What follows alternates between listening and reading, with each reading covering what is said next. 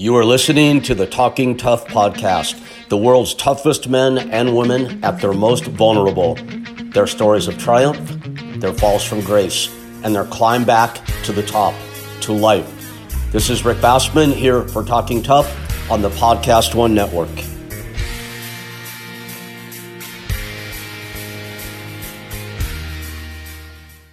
Aloha all, it's Rick Bassman up here in the upcountry of Maui on a beautiful spring day. Man, it feels like it's pretty dramatic spring this year. This world's been going nuts. I don't need to say any more than that. We all have our own viewpoint and experience of that, certainly. One thing I think we saw, though, across the board that we can all agree on is there's been just so much negativity and so much doom and gloom everywhere we look, whether it's talking to our neighbors on the street, the mood we see in our town, wherever it is we may live, social media, however you get your news. It's just so much negativity everywhere. And I don't know about you all. I sense a change coming. I hope there is one coming.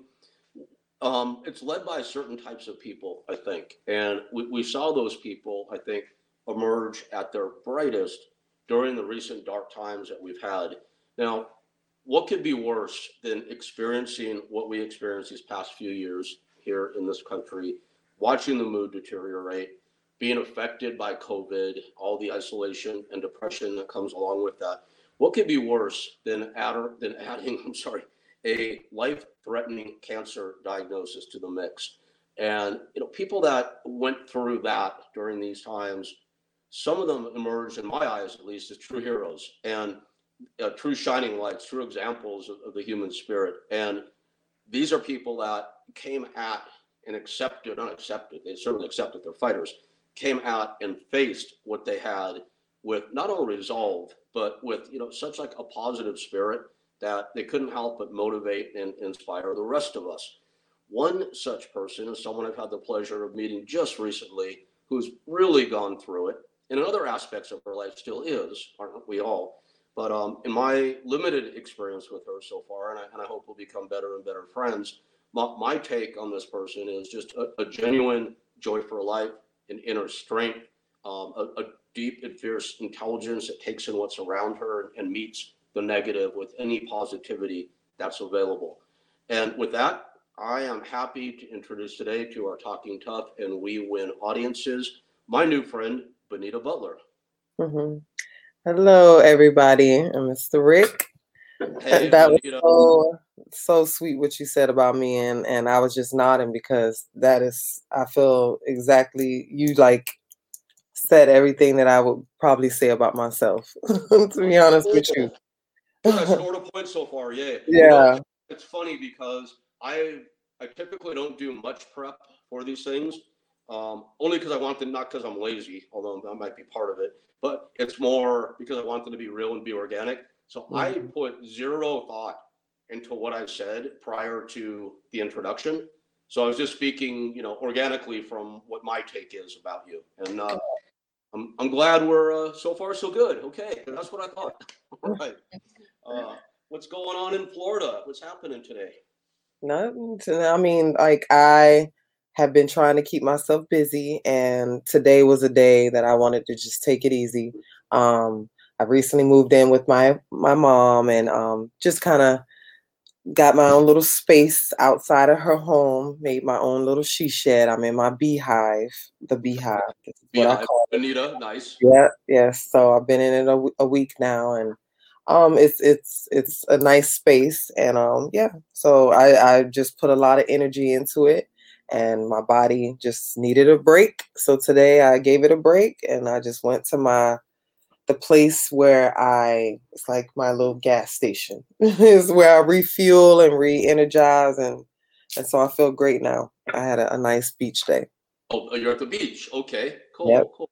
And did you get into the water today?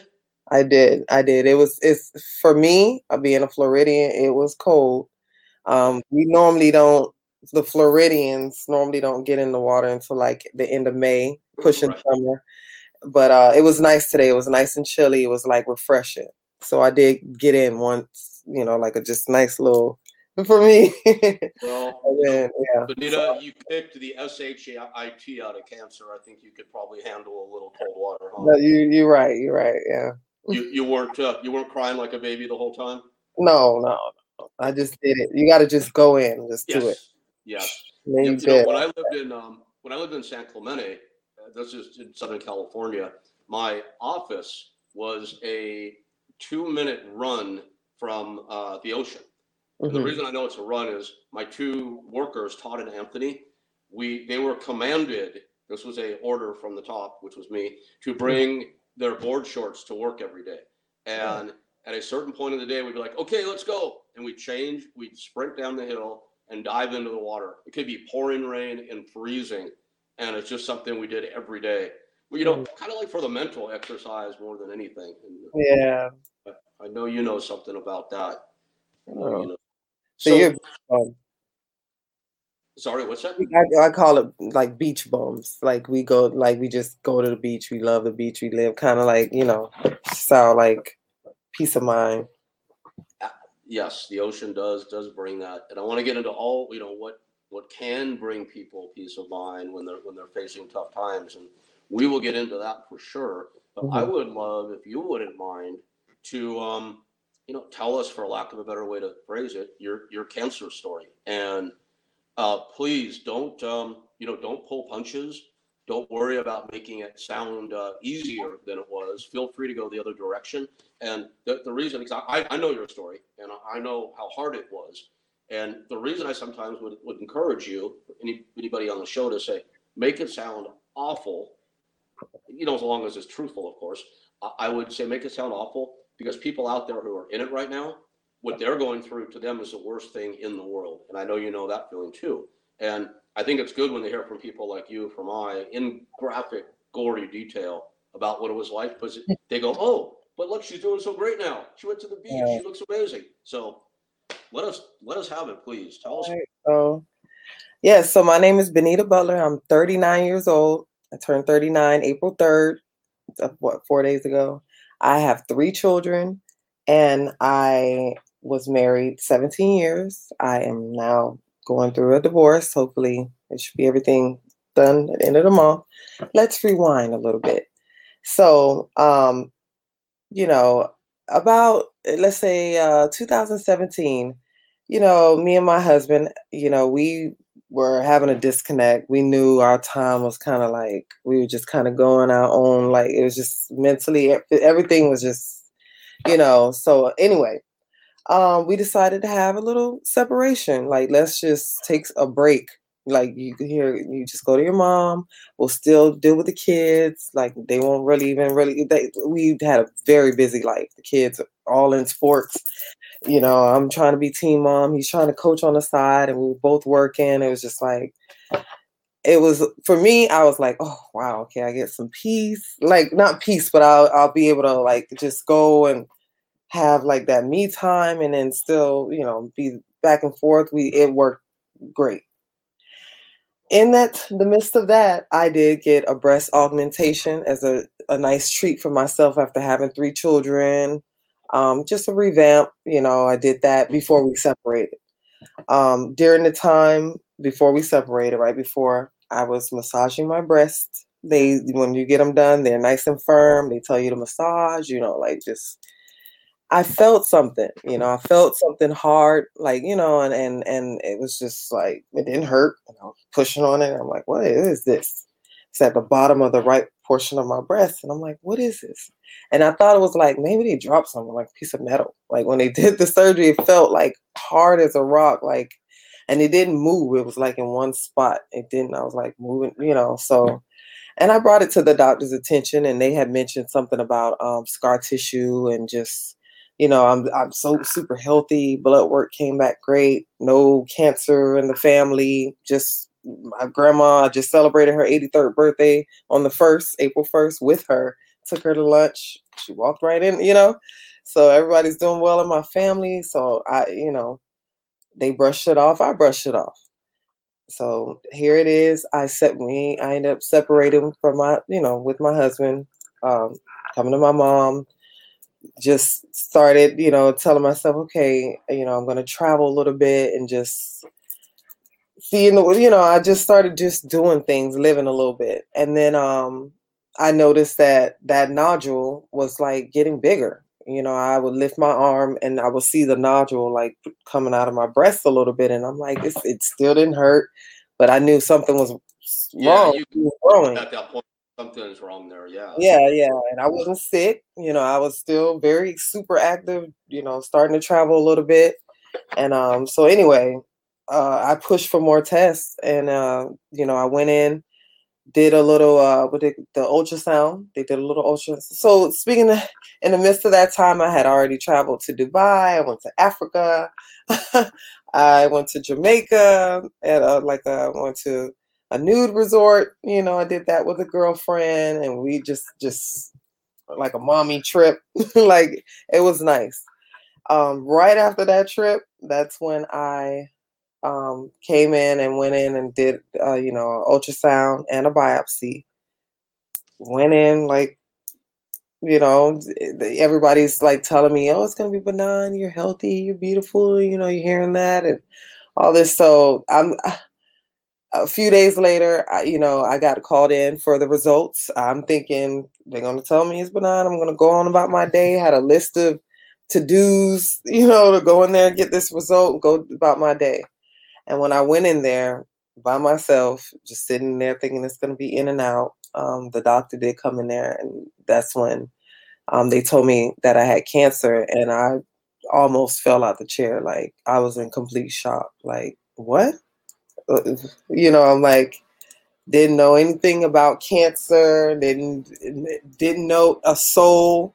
I don't, to this day, I don't even know many people that have cancer, you know what I mean? Like, that I can talk to.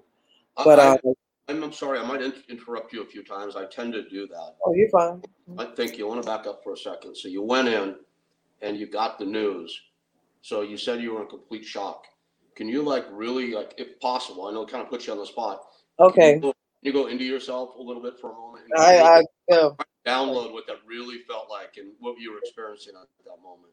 Okay, so I basically, when she told me, first of all, I was a little upset because I was waiting in there for 45 minutes. I'm like, dang, what's taking so long to tell me I'm good and like so I could go, So when they came in there, and then that's when she came in and she was shaking her head, and I'm looking at her, and she's like, you have cancer, I'm sorry to tell you. And I'm like, what?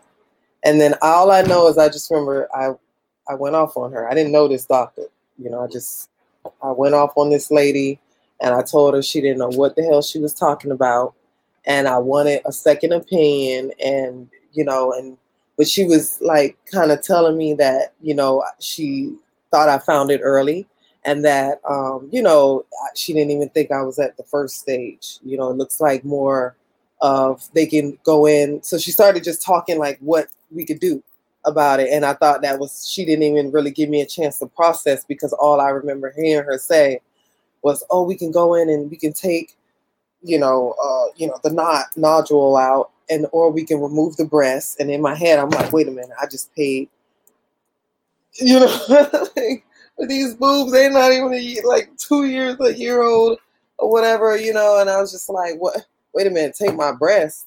And then she said, well, to be really sure, we could take both. And I'm like, that's when I was like, wait the hell a minute. Like, I was like, wait, I just remember going off on her, and I just told her that I wanted a second opinion, give me my paperwork, I'm out of here. And like, she was just kind of afraid, and she just went, open the door, and was like, hey, give her paperwork, whatever. And I just took my paperwork and I went into the car, and that's when it hit me. It like hit me like I couldn't even drive the car. Like, that's when the tears, and I started crying, and I went into like complete shock, where something told me to just get home.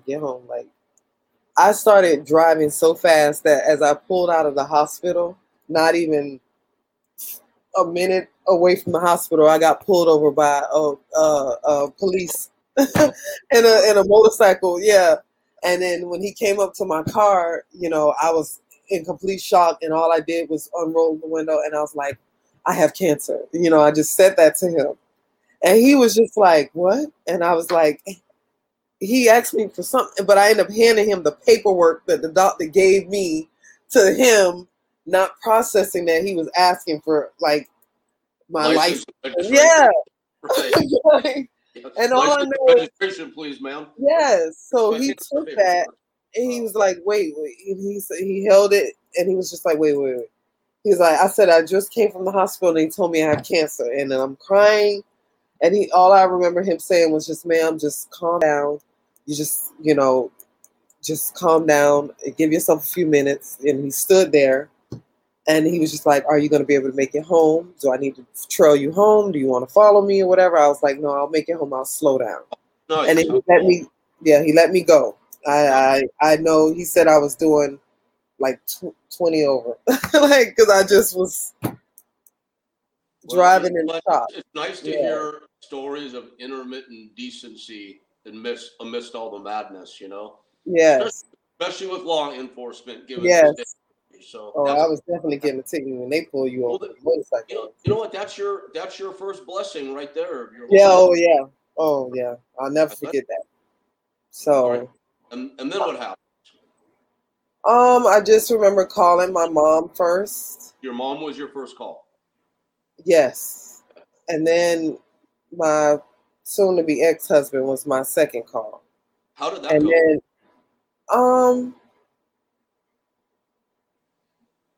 then, he was in shock. He could have came to the appointment with me, but he had like work obligations, but he was actually working from the house that day. So in my mind, I think I had made everyone believe that it was going to be like benign, because I just, I didn't like that it wasn't going to come back that I had cancer, because I didn't even push for him to come to the appointment with me. I was just like, oh, don't worry, I want to back up again. I'm sorry. This is my mom. And it's a topic that comes up a lot, the topic of fear associated with a potential diagnosis and all that sort of thing. We talked about it on the phone the other day a little bit, how we both had recent scans and how we deal with fear, if we deal with it at all, of upcoming impending results and all that. So when you went to Africa and Jamaica and the nudist resort, yes, I heard that. Yeah. When you went to these places, had you already scheduled these tests? I'm glad you said it, because it's funny because I'm wondering what's on your mind while you're in these places. And I scheduled the test right before the Jamaica trip. You did. Okay. I had Jamaica and Alaska back to back. It was coming. You knew it was coming. I knew that the biopsy was coming, but when I went in, I actually had the appointment before the Jamaica trip, the day before. I went into that appointment and I was getting prepped and everything. But when the doctor, the nurse or whoever came in, and she was just like, okay, so after this, we're going to go in. They told me about the needle and going in, pulling tissue, that I wouldn't be able to get in a shower or like the salt water, the pool. I was like, wait a minute, I'm going on vacation tomorrow. And I said, well, I might have to reschedule, because that's what I'm planning to do. Everything you just said I can't do. So I actually rescheduled that appointment out.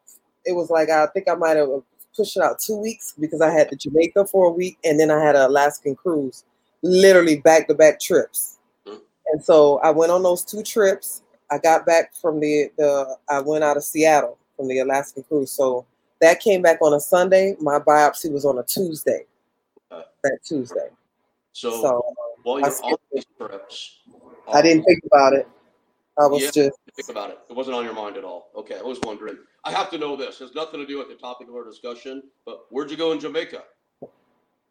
Jamaica, I went to a resort called Hedonism too. I know. Okay. Yeah, so that was on my just a bucket from just being separated, and just I was just having that freedom. I knew that I wanted to do a few trips before I was going to try to work it out back with my, my husband. I was like, you know what? We're at a distance. He want to give me this time away. I'm going to take full advantage. And by the end of that year, which was 2018, I was going to work my way, just fix it, go back and just try to see, mend everything. So, Correct. um, yeah, so I did Jamaica and Alaska in July and in September. September, I think 18th was the biopsy, and September 27th is when I found out that I had cancer, All right. And 2018. once you came to terms with the fact that you indeed did have cancer, what was your clinical diagnosis? They initially told me that I wasn't even stage one. They were going to Right. do a lumpectomy, but Hmm. I had, because of the insurance and everything, it looked like it worked out where I opted to do the double mastectomy and Hmm. then the reconstruction surgery after I knew I was going to be able to get my breast back, you know. But they said it would be like a 8-week gap in between of not having breasts to, and then Wow. depending on, and then they told me they didn't even really know my stage until they go inside. They were going to go inside. So I was prepared. So September 27th, I found out I had cancer. In November, like 21st, was the surgery to remove both breasts the Okay. same year. The day before that surgery, they called me in. I thought it was going to go over the prep again. They said that my CT scan had came back that Hmm. showed that the cancer had was out of my breast, that left the breast and went inside of my bones, and then they had mentioned that it was in my sternum and my pelvis bones and in my spine. I had lesions, and that I was stage 4. Hmm. So, and then I was just like, what? Yeah. Wow. Another shocker right there, because like, and then my husband was in there with me, and I saw him shed a tear before me. That kind of made me upset because he was like, I almost felt like he gave up, like when he heard stage 4, because he had shed, like he cried before me, and I was pissed, like not at that moment, but thinking about it, like when but anyway, I was in shock because, September to November leading up to that time, I never even researched 3 or 4. I was looking at 1 in stage 2, and I was seeing 90 and 80 something percent, you know, Survival. and I didn't want to look past that. You know what I'm saying? Like I never looked at 3 or 4 because I'm like, they told me I wasn't even touching 1 yet. And They why would really, you look at it? Of course. Right. yeah, they Yeah. really wasn't sure until they go inside it, into the surgery. But they were like, don't worry. It's just, I'm always believing these damn doctors with the don't worries and don't this and oh, they fucking know, and they don't know. You know what I'm saying? So it's I just, do. I know what you're saying. um, Yeah. so So, man, in a very short period of time, you go from ostensibly healthy, normal life, and now you are having both breasts taken. Now you have stage 4 bone cancer. This all happens pretty fast. Um, did you fall apart? Do you keep your life together? What was your well, experience like?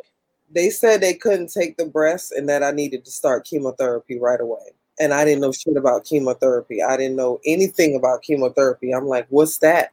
I heard of it, but what they were like, they were like, you're young, you seemingly really healthy. We're gonna treat this very aggressive, because you could take. Aggressive chemotherapy. That's always fun. Yeah. So, and I'm like, and they were like, we're gonna try to get you in next week. I was like, what? So here I am trying to research that, figure that out. Didn't know, you mentioned chemo to someone or cancer to someone, and that's another thing that was hard to, when every time you mention it that you have cancer to someone, the first thing that they tell you is about a story of a family member that passed away, that died or whatever. And like, don't Good even tell them you sensitivity. stage 4. Don't even mention your stage when they ask, oh, what stage are you? Yep. Oh, because then You know what researching. they're going to do then? They're going to do what I talked about up front when I was introducing you. They're going to go into doom and gloom mode. And man, it's a choice, isn't it? How you're gonna look at it, and how you're gonna treat it. And I want to hear about your chemotherapy experience if you don't mind. Mhm. I want to tell you briefly. For those who don't know what it is out there, I'm guessing most people do. It essentially is the injection of poisonous chemicals into Mhm. your bloodstream to kill cells. Now, if you have cancer, those cells are the weakest cells you can have in your body. It doesn't mean it can't kill you, because we all know it can. But what happens is a byproduct of the chemo killing the cancer cells, it attacks other cells. That's why we lose our hair. That's why we get sick, because the lining of our stomach. Now, we talked about, people really feeling what you went through, how bad it was.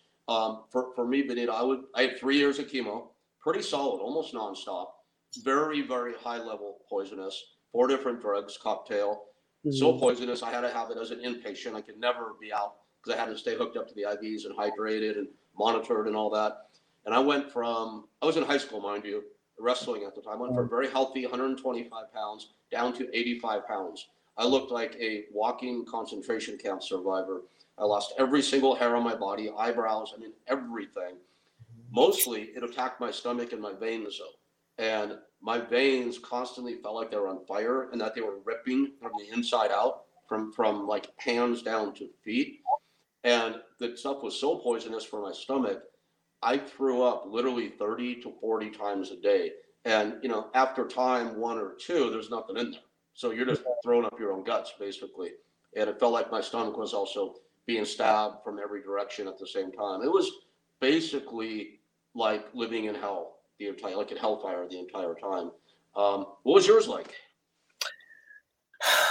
It was every other week, and it was they called it the red devil juice or whatever, I don't know. It was like the slow one they had to give you, and then the drip. And it was just, and I lost every piece of hair and everything. But I think during that chemo time, I had to do like 8 or 9 or 10 sessions of it. I just know it was from like March to May. Like, no, I'm sorry, November to like March or something like that. But that's when I went into like, oh my gosh, I have to get my family back, my husband back. So during that time, I had discovered through my sister, because she had, I found out that he had another girlfriend, and during that time in our separation, and by that time we were already separated almost close to a year, Why did you feel you needed him back? When I found out I had cancer, that's when because I was already planning. I never thought I lost him. Even though we were separated, I thought like, okay, this is working out. Like, we're getting along so great, even though I'm like over here, he's there. I'm still staying in the house a few days here, and then I'll go back and stay over here with my mom. And you know what I mean? I had like a space over, and the kids loved it. They would come here, hang out, and then I'll be over there. Like, it was just, it was lovely for me and for him. Like, we weren't trying to, it worked out. But, after I found out I had cancer, I was like, you know what, I have to get back. And like, by that time he was in a relationship, with someone that he not was in love with or whatever, but he found a connection with someone. And I dealt with that more so. I think that weighted heavier than the chemo and everything. I pushed through it because I was like almost in like competition mode when it came to another woman. And then I've never in my life ever compared myself to another woman when it came to him or whatever, because I was very confident within myself. But when I found out about this other woman, that's when I didn't have any hair. That's when I was going through the chemo and I lost all my hair and I was losing a little bit of weight. And like, I was like, I'm a heavy journal. Like, I journal throughout the whole entire time. Started journaling like months before I got cancer. My mom put a journal in my hand in July, and I found out I had cancer in September. So I never stopped. So it was like perfect. You know what I mean? So I have a whole bunch of journals, but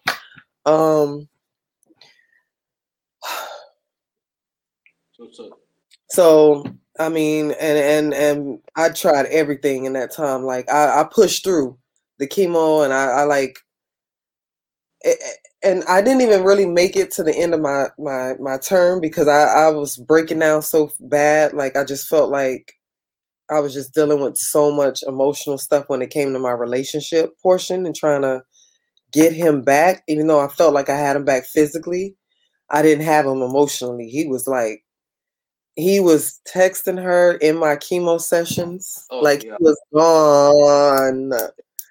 He was that's like more important, isn't feeling it? forced that he had to be there for me. That's how he was gone, and he's still so and I think like so anyway, after dealing with all the chemo and all that stuff like that, I that summer, once the kids got out of school, I decided to jump in my car. I talked to my kids and I'm like, hey, I'm gonna go visit some family in Georgia. I have cousins and stuff like that, aunts and uncles from my dad's side. On the way, and my kids gave me the green light. Go ahead, mom, whatever, you know. I told them I'd write them, you know, like. But anyway, on my way driving to Georgia, something was telling me, drive to California, drive to Cali, drive to Cali, drive to Cali, drive, like just go, like drive, you know, like. So I started plotting out my like I'm gonna drive to California. I'm gonna drive to Cali and back, and I can do this in 2 weeks. I'll just give myself a week to go. In a week, come back. I start YouTubing people doing it, Mhm. and I bought a tent. You know, like the camp. Nice. You know, I bought the KOA membership. You I've know, I've done the trip before. I know what you're talking about. yeah, I Airbnb. You know, I stayed in like rented a room in people's houses, so I wouldn't be by myself. I was never really by myself. At the KOAs was like you met people, and it was just great. Um, I met a great family on that Alaskan cruise right before I found out I had cancer, so they had kept up with me throughout the whole time. Like, you know, they knew about that I had a biopsy coming up, so I had stopped through to see them, and I ended up staying with them like a whole month. They had Oh wow. all this stuff planned for me to do, and because by that time they found out I had the cancer, and this is pre me finding out that I'm now in remission, but I didn't know that then. So they were doing we were like having a blast. They really, you know, laid out the red carpet as far as like having me doing experiences like white water rafting and taking me into the mountains and Wow. Boise and Sun Valley, Idaho, which was like beautiful. You know, they took me to Yosemite National Park and through Jackson Hole, like and Montana and Wyoming and all these different little patches of like beautiful little towns that you know we don't even think about in big cities in Miami and like LA and you know like New York, you know, cities and stuff like that. But um yeah, so I felt like that was just a beautiful, beautiful trip, a beautiful experience. When I got back home, I did some CT scan, some tests, and the doctors pulled me in a room and told me that my cancer wasn't lighting up and that I was in remission. And you know, initially that same doctor told me I would never really hear that word, that I will always be fighting or treating my cancer. You know, I will, you know, being treating my cancer. And so I did have some tests done that showed that my cancer, I didn't have the BRCA gene, where it was, you know, my kids that would go to my daughters, but I'm still gonna push for them to have tests early, exams early, just because of me. And they couldn't find cancer. Like they said it wasn't lighting up, and so I'm, you know, right now my cancer is estrogen driven. So I can't have any estrogen flowing through my body because they said it was fertilizing my cancer. So they had to. I'm on a hormonal therapy right now, So where estrogen and all that kind of stuff. Yeah. yes, Right. yeah, Same stuff male bodybuilders take. Right. okay. Yes. So you're in remission. This all happened. It's kind of a whirlwind how this all went down. How philosophically speaking, how do you think having cancer, hearing that you had the type of cancer you'd always be fighting, you'll never be in remission. Now you are in remission. How did this whole experience change you, or did it change you? Um, it has changed me. It has changed me. It has changed me a lot. It has. I know that I don't want people to. I don't want to run around like, oh, I have cancer. Pity me. Oh, pity me. Like, you know, I show myself a lot on like social media doing things because I want to show people that, yeah, I have cancer, but I'm still out here like living life and still doing stuff. I'm not sitting here like boo-hoo me, like not to say because I do have emotion. I'm very emotional when it comes to it, and like I'm still trying to figure it all out. I don't even think it really has hit me because I'm going through so many other things that it's just like I'm still here and I'm not sick. I don't feel sick. I don't want to think about it. I don't want to give it life. You know what I mean? Because I have so much other stuff I want to do, and I'm doing it. And I just but I still go to treatment. I go to treatment once a month for the hormonal therapy, and I get scans every 3 months. The CT scans and the bone scans to Right. let me Every know. 3 months. And those, Every those intervals will become wider and wider apart as they time. won't let. I just try to push for 6 months because I just did like 3 months. Okay. And they were like, okay, we'll do 4. So, I Well, mean, you'll get to 6 months, and you'll get to a year, and yeah. then you'll be like me. You're supposed to go every year, and you forget, and you go 2.5 years later. So, Um, right? I'm shocked. Even if you forget, I'm thinking they normally push for it because the doctors, they're like, I guess I don't know, but it has changed me because it's just um, I realize that when you have cancer, that doesn't mean that someone's gonna want to take you back and want to take care of you. I mean, my husband, soon to be ex-husband, I thought he was like my best friend. You know what I mean? And um, not to say I didn't do some things in the relationship to hurt him, or like I wasn't perfect and he wasn't perfect, and we're both like great parents, and I think that's what hurts me the most with everything because I just feel like, I thought like he would have just stopped everything he was doing just to be there for me. I feel like I really pushed myself throughout this whole thing because when people see me, they don't see like a sick Benita. So like, Good. I really haven't had anybody like to take care of me, and I don't want to ever get myself sick where I feel like I need someone to take care of me because how it's changed me is when I look around and I see people like everybody's still living their life and they're moving and and um, what I tell myself is if something was to happen to me and I wasn't here anymore, I'm sure they'll cry that day or up until my funeral. But everybody's gonna go back into their life and continue to live their life.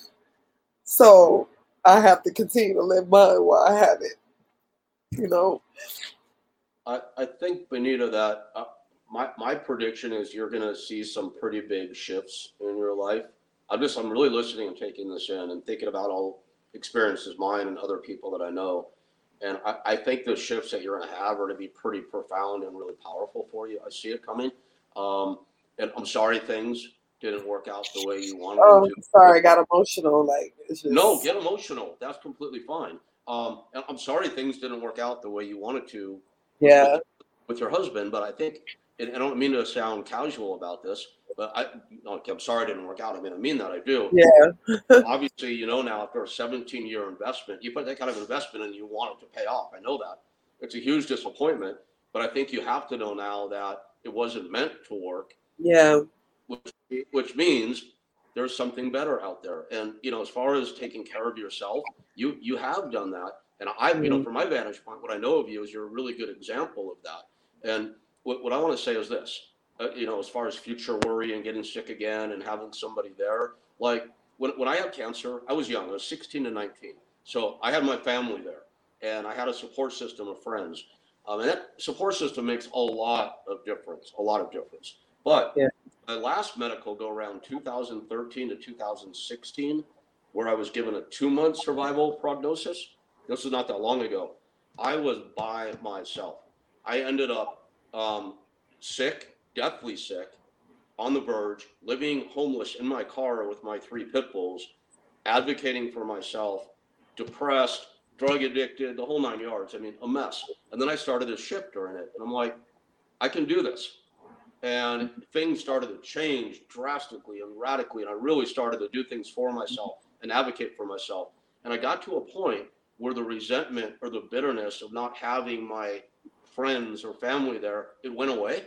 Yeah. And I'll tell you what I know now and how I look back on it. I'm in such a good place right now. You know, I don't have a significant other, but I feel like I'd be in a place where I feel so strong myself and who Yeah. I am and where I am, that if I did, it'd be like perfectly complementary. I know I can take care of myself now. Yeah. I know if I had cancer again, I know I'd have people now. But if I didn't, I know I could take care of myself. That Yeah. leaves you in a way better position to have somebody in your life that has meaning, I think, than worrying about someone who doesn't even exist yet, maybe being there or not being there for you. I just wanted to say that. Yeah, that makes sense. A whole lot of sense.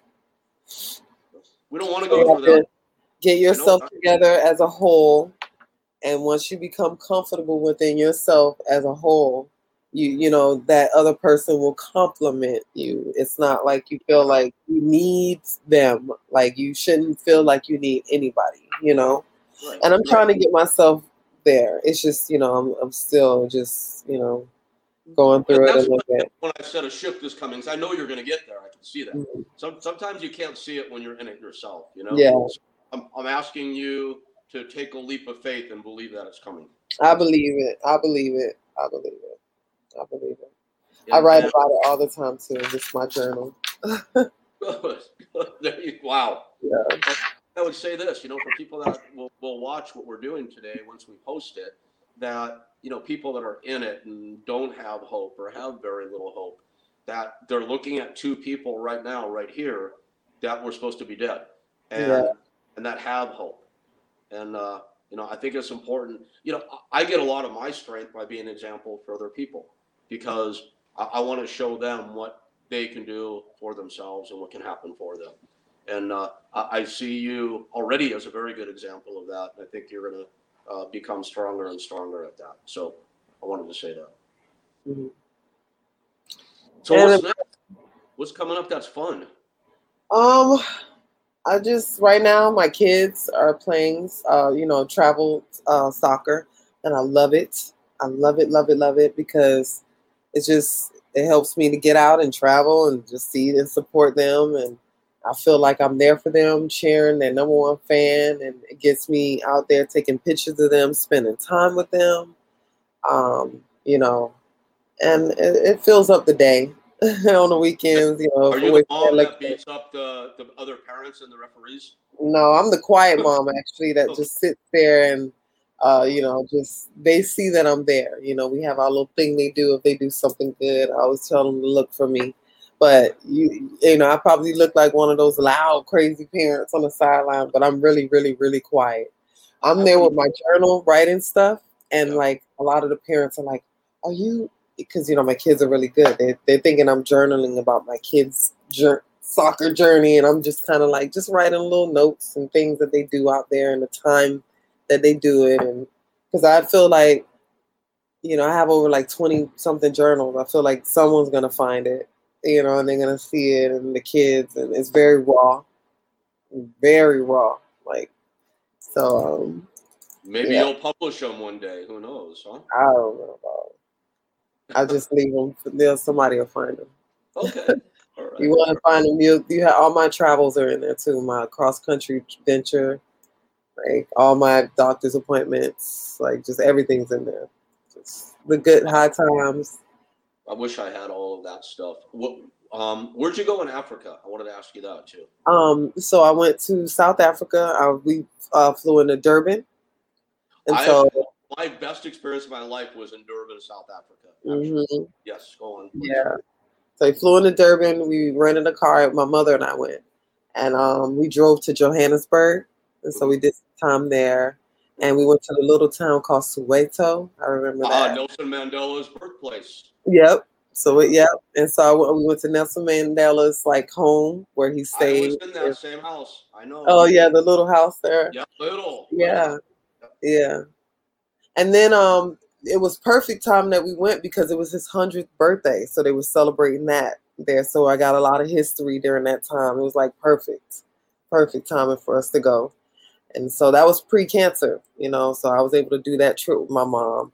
I booked the trip, so I booked it because it's a very, very long flight. I booked it where we had a layover in Dubai for 24 hours, Yep. going and coming back.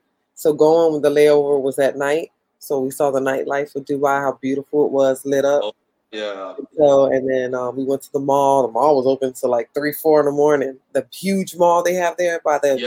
I've been. Khalifa. It's amazing. How about that airport? Oh my God. Yeah, Wow. the Really? airport. Yeah, it was just huge. It was huge. It was huge. It was huge. Oh my gosh. Yeah, and then the heat was crazy. It was so hot. It was so hot. But yeah, so that was a good. So and then on the way back, the 24-hour layover in Dubai was beautiful because I wanted the experience. I definitely wanted to ride the camel and go into the desert, do the dune buggy. So we got in some like Land Rovers, and they did the little. My mom got so sick. She was so sick, and then and then we rode the camel, took the pictures out there, so that was cool. Yeah, we did that. So So any adventures planned? Anything you want to do? What's coming up? um. I haven't had the itch to I love to travel, but I just really, I know when it's time, I'll be ready. I am looking to get a camper, like, an RV to travel Uh, domestically. Facebook. Yeah, that looks cool. Yeah, yeah. But, yeah, I mean, I would love to come to Hawaii, You but got to visit Hawaii. It's awesome out here. It really yeah, is. definitely. Yeah, that's on the bucket list too. Definitely. Yeah, I have to make that trip.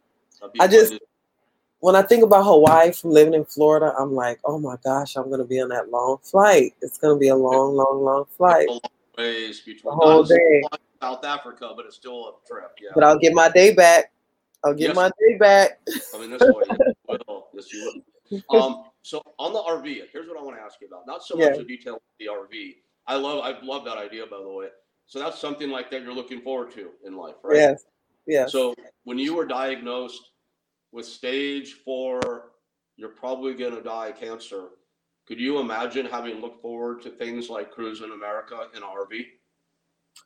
I didn't think I would get it in my car. If you'd have told me that that Benita was getting in her car and was going to drive from Florida to California and back through 25 states, I would have looked at you like I would by myself, solo. I would have been like, that's crazy. If you would have told me that on my birthday last year that I would be jumping out of an airplane, skydiving in Las Vegas, I would have looked at you and like, Benita is not jumping out no damn airplane. Y'all crazy. Like, no, I did that. I went to Daytona with my mom to a sewing convention. That's why I told you we were going through it. And Yep. I saw the slingshot. You ever seen the YouTube video? Uh, They yeah, have a slingshot in those are Daytona nutty. Those on are the nutty. water right there on the Yep. beach. I walked over, I left that sewing convention that was right there by the slingshot and went out. I told my mom, I said, Mom, I'll be right back. I'm going to the bathroom. She was like, okay. And then I walked across the street and went on the slingshot and did that. You know what I mean? And the Yep. pre remission, so it's like I did that, and so I would never ever I would have been like, Benita, I'm not getting on that. Like, so I've done some things. I've been very open to doing things because I already know the cancer is it probably is what's going to take me out, but I'm not going to worry about it. At least I That think, to me sounds like this one way that it changed you. You're yeah, you I opened up know to what things. I have, and a lot of us are dying. We are all dying, but a lot of us don't know what's going on. I know what's going on with me, so I can live, and that can keep going on. I'm gonna keep doing this over here. I already know this is happening right here. So that's how I move each day. All right, so I want to challenge you now, people out there that listen to you. So you were sick, you were diagnosed, you probably weren't going to survive, and then you're out now after that doing all these things. People out there that are in it think they're never going to do anything again. What do you have to say to them? I would say go out there and do as much as you can do because I truly feel like that saved me. That saved me because it's just like once you get out there and start doing things, you realize there's so much more that you want to do and just keep doing it and don't let nothing stop you. Like, just enjoy life, because at the end of the day, if you were to die, all these materialistic things that we have around us, you can't take none of this shit like with you. It cannot. It's And then at the end of the day, how I think about it, who's gonna be left here fighting over it? So just kind of like, I'm very simple right now. I've minimalized my life. I'm very minimal. I don't have a connection to things, materialistic things. I'd rather save my money and spend it on experiences, Yeah. especially, just doing things and getting out there. I love the outdoors. And that's what's been working for me. And it's I look forward to getting to be a passenger and witnessing your continued evolution here. I really do.